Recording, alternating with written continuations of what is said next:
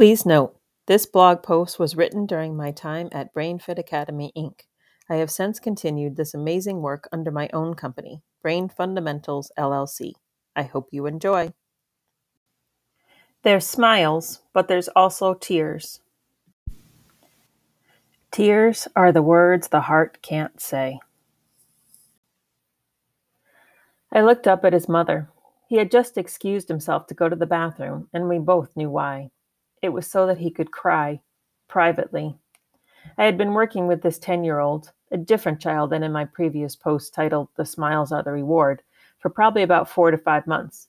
We had been using various modalities, including primitive reflex integration and brain gym, to get to the root cause of his anxiety. Although this client was making small gains, his mother and I didn't see a big breakthrough until that day. At the beginning of our session, after we did our settling in activity, we started talking about his goal for that session. When we work with kids or adults at BrainFit, we always set a goal, an intention, to help the movement activities to be more powerful. On that particular day, his mother joined us for the goal-setting piece.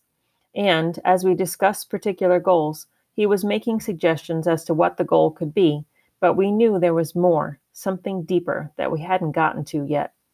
We'd been working on integrating many different primitive reflexes, but we hadn't got to the one I knew he needed, fear paralysis. But you may be wondering, why not? If I knew he needed to work on fear paralysis, why hadn't I done that with him? It's because he wasn't ready. At BrainFit, we use a type of applied kinesiology we call muscle checking. It's a way to get information from your subconscious mind using a reaction of the muscles in your body. Some of you may have experienced it if you've ever been to a chiropractor or a holistic practitioner. Some of them use the technique.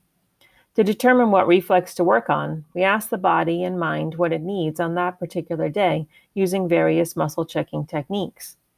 Until that day, I'd never been told by this client's body, using muscle checking, that it was time to work on fear paralysis.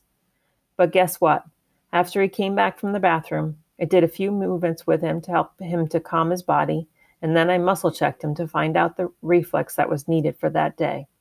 And, you guessed it, it was fear paralysis. Those tears that need to let go was reached that day. It opened the door to integrating the fear paralysis reflex, and it was the turning point in his treatment. From that point on, the improvements soared until a few months later, he was ready to be released from the program. Anxiety tremendously improved. Confidence gained. Happiness felt. I never want to make a client cry, but sometimes in order to make progress, the tears need to say what the heart can't.